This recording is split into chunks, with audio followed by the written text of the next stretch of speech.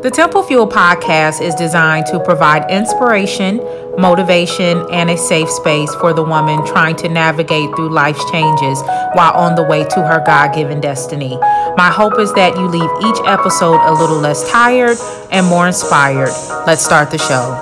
Hello, blessed people. Hello. Welcome back to the Temple Fuel podcast. I am your host, Monica. If you're new here and if you are not new, welcome back, community. I pray that you all are well. I pray that January and February and this 2024 year so far has just gotten off to a great start. It has for me. God is just so awesome. I know He's blessing you. I pray you're feeling it. I pray you're feeling good.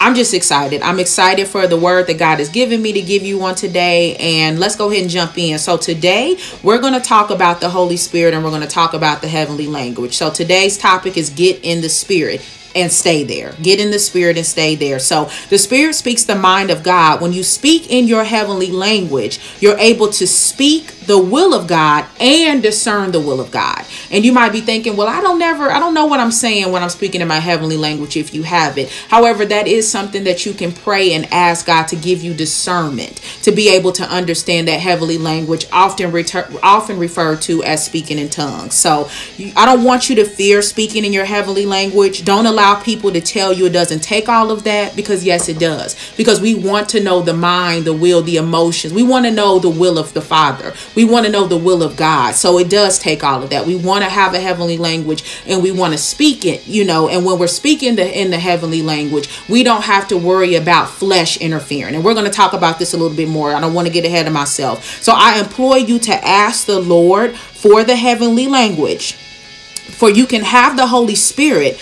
without the heavenly language. But I want to implore you to ask the Lord for the heavenly language. I want to read to you Romans 8:26 and 27. If you have your Bible, if you want to write it down. And it says, this is the New King James Version. Likewise, the Spirit also helps in our weaknesses, for we do not know what we should pray for as we ought. But the Spirit Himself makes intercession for us with groanings which cannot be uttered. Now He who searches the hearts know what the mind of the Spirit is, because He makes intercession for the saints according to the will of God. The Holy Spirit intercedes for us, guys. The Passion Translation says the Holy Spirit super intercedes for us. I like that version. If you get a chance, read the Passion Translation, Romans 8:26 and 27. It says that the Spirit super intercedes for us. And I want to read to you also 1 Corinthians 2:10. And this is going to really help you understand and help this make sense. But God has revealed them to us through His Spirit. For the Spirit searches all things. Yes, the deep things of God. For what man knows the things of a man except the spirit of the man which is in him? Even so, no one knows the things of God except the Spirit of God. And I'm going to jump back up to verse 9. That was verse 10 that I read. And it says, but as it is written, eye has not seen, nor ear heard, nor have entered into the heart of man the things which God has prepared for those who love Him. But God, that's verse 10, has revealed them to us through His Spirit. You need His Spirit. For the Spirit searches all things, yes, the deep things of God. For what man knows the things of a man except the spirit of the man which is in him? Even so, no one knows the things of God except the Spirit of God.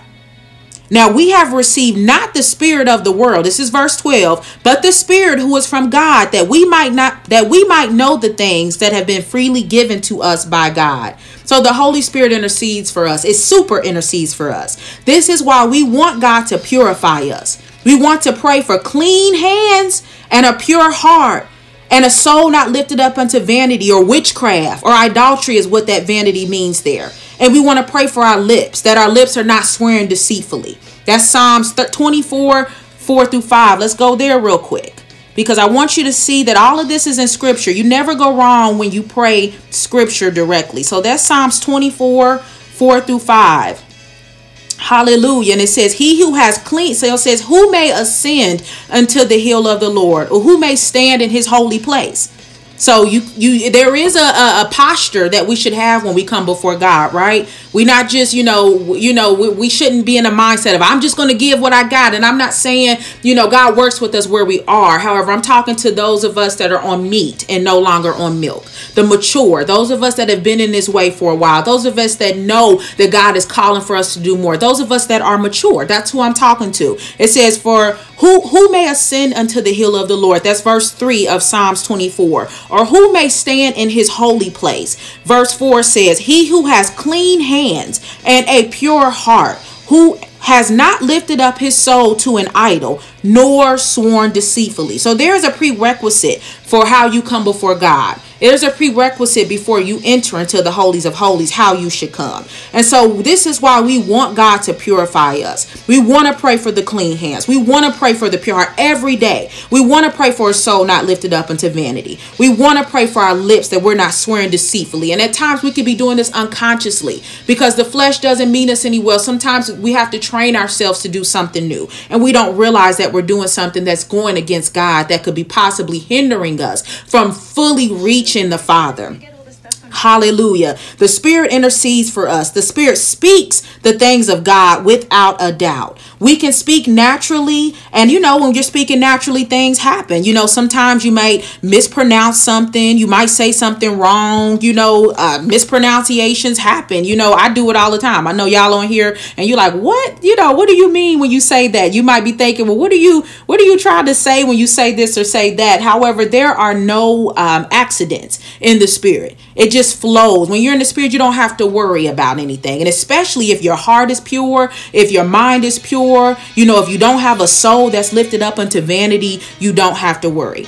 So I want you to know, that it happens sometimes, but you don't have to worry about mistakes happening when you're speaking in the Spirit, when you're speaking that heavenly language, because you're communicating with the Spirit of God, heart to heart, flesh to flesh. You want the heavenly language. You want to pray in your heavenly language. Now, this is not to take away from speaking in English or your native language. If I have someone whose, native language is not English, because God wants to hear your hallelujah. He wants to hear, thank you, Jesus. He wants to hear, I love you. He wants to hear those words. Okay, even though you can be saying that in your heavenly language, he wants to hear that in English. The heavenly language is birthed out of worship and praise. That heavenly language, if you want to develop it, if you want it to expand, it's birthed out of worship and praise. Okay, do you desire what God desires? That's what I want to ask you today. Do you desire what God desires? We are not asking for the heavenly language so we can show off to men. We're not asking for the heavenly language so we can seem super deep or super spiritual. We are asking for the heavenly language because we want God to hear our heart. We want to make sure that we're praying the things of God. We want to make sure we're discerning the things of God. Luke 22:42 says, not my will, but your will be done. Not my will, but your will be done. Then we have Galatians 5:25, which I want to pull up for you guys. And I know it's a little bit of breaks in here, but just roll with me. To God be the glory, because I want to make sure that you get scripture here. So Galatians 5:25 says, if we live in the Spirit, let us also walk in the Spirit. Let us not become conceited, provoking one another, envying one another. So if we live in the Spirit, let us walk in the Spirit. We should be, the carnal mind is enmity against God. The carnal mind doesn't benefit God. We need to walk in the Spirit. We need to know the things of God. And in order to do that, we have to be in the Spirit. We've already, I believe, read 1 Corinthians 2:10 and 11. Yes, we read that. And then I also wanted to give you 1 Corinthians 2:14 through 16, which I believe we also, let's just go to that real quick. Hallelujah.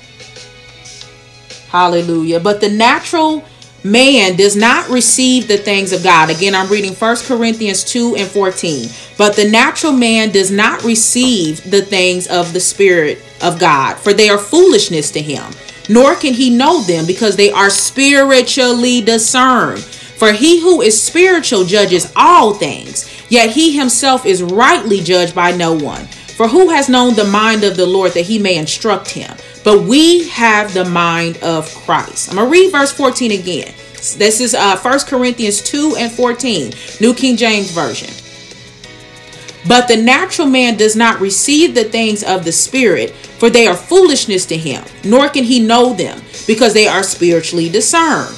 But he who is spiritual judges all things, yet he himself is rightly judged by no one. For who has known the mind of the Lord that he may instruct him? But we have the mind of Christ. So I want us to get used to praying and worshiping. This is Revelations 5:11 through 14. Let's go here. I know it's a lot of scripture and we kind of jumping around, but I pray that you're able to stay with me or pause or come back if you need to. But let's go to Revelations 5. And then let's go to the 11th through the 14th verse. Then I looked and I heard the voice of many angels around the throne, the living creatures and the elders, and the number of them was 10,000 times 10,000, and thousands, saying with a loud voice, Worthy is the Lamb who was slain to receive power and riches and blessings and strength and honor and glory and blessing. And every creature which is in heaven and on the earth and under the earth and such as are in the sea and all that are in them, I heard saying, Blessing and honor and glory and power be to him who sits on the throne and to the Lamb forever and ever. Then the 4 living creatures said, Amen. And the 24 elders fell down and worship him who lives forever and ever. So I want us to get used to praising and worshiping. This is what we'll be doing day and night before the throne. So we have to practice. We have to get used to it. And I want you to know that if you want a word or you want to know the things of God, get in the spirit.